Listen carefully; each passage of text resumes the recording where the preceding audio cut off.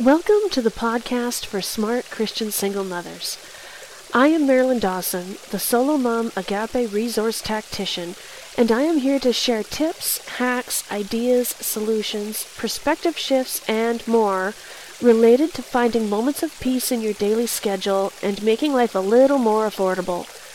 Each week's podcast will generally be 10 minutes long or less, frequently as short as 2 to 5 minutes. Let's dive in. Hey everybody, I wanted to talk to you and give you ideas on taming the coin around this holiday weekend. Everybody is slowly coming out of lockdown in various places around the country. Others aren't quite able to leave their homes yet or have been told to lock down again.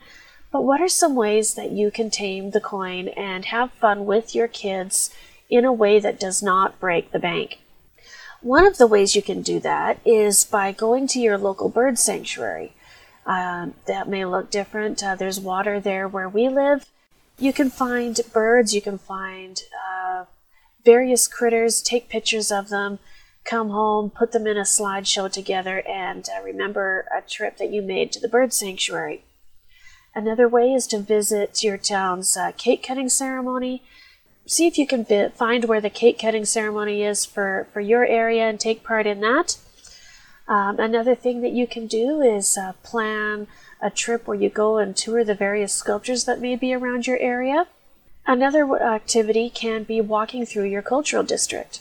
Another way you can do is to take the fruit you have in your fridge and see if you can make your national flag with it. We like to do this with the Canada flag. And then you can warm up some chocolate on the stove and have a low-level fondue with the fruit.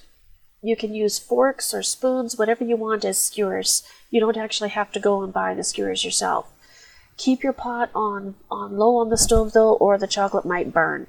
Another activity you can do with your kids that shouldn't cost much more than perhaps a little bit of gas money is going down to the beach where you might be along a river or a lake or the ocean.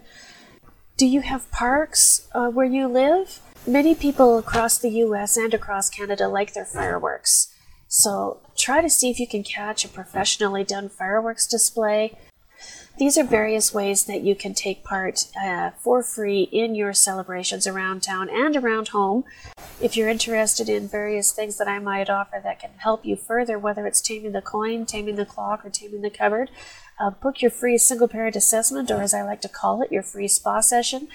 You can do that by visiting one of the areas on this, whether it's my Facebook page or whether it's one of the other places where I hang out online, or my email address, the website.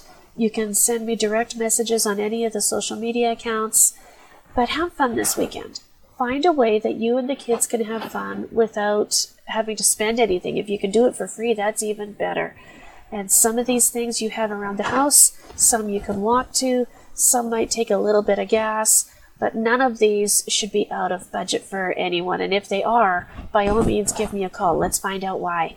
Okay? So have fun this weekend. Make sure that you celebrate. Thank you for listening today. You can also find these helpful weekly thoughts on YouTube.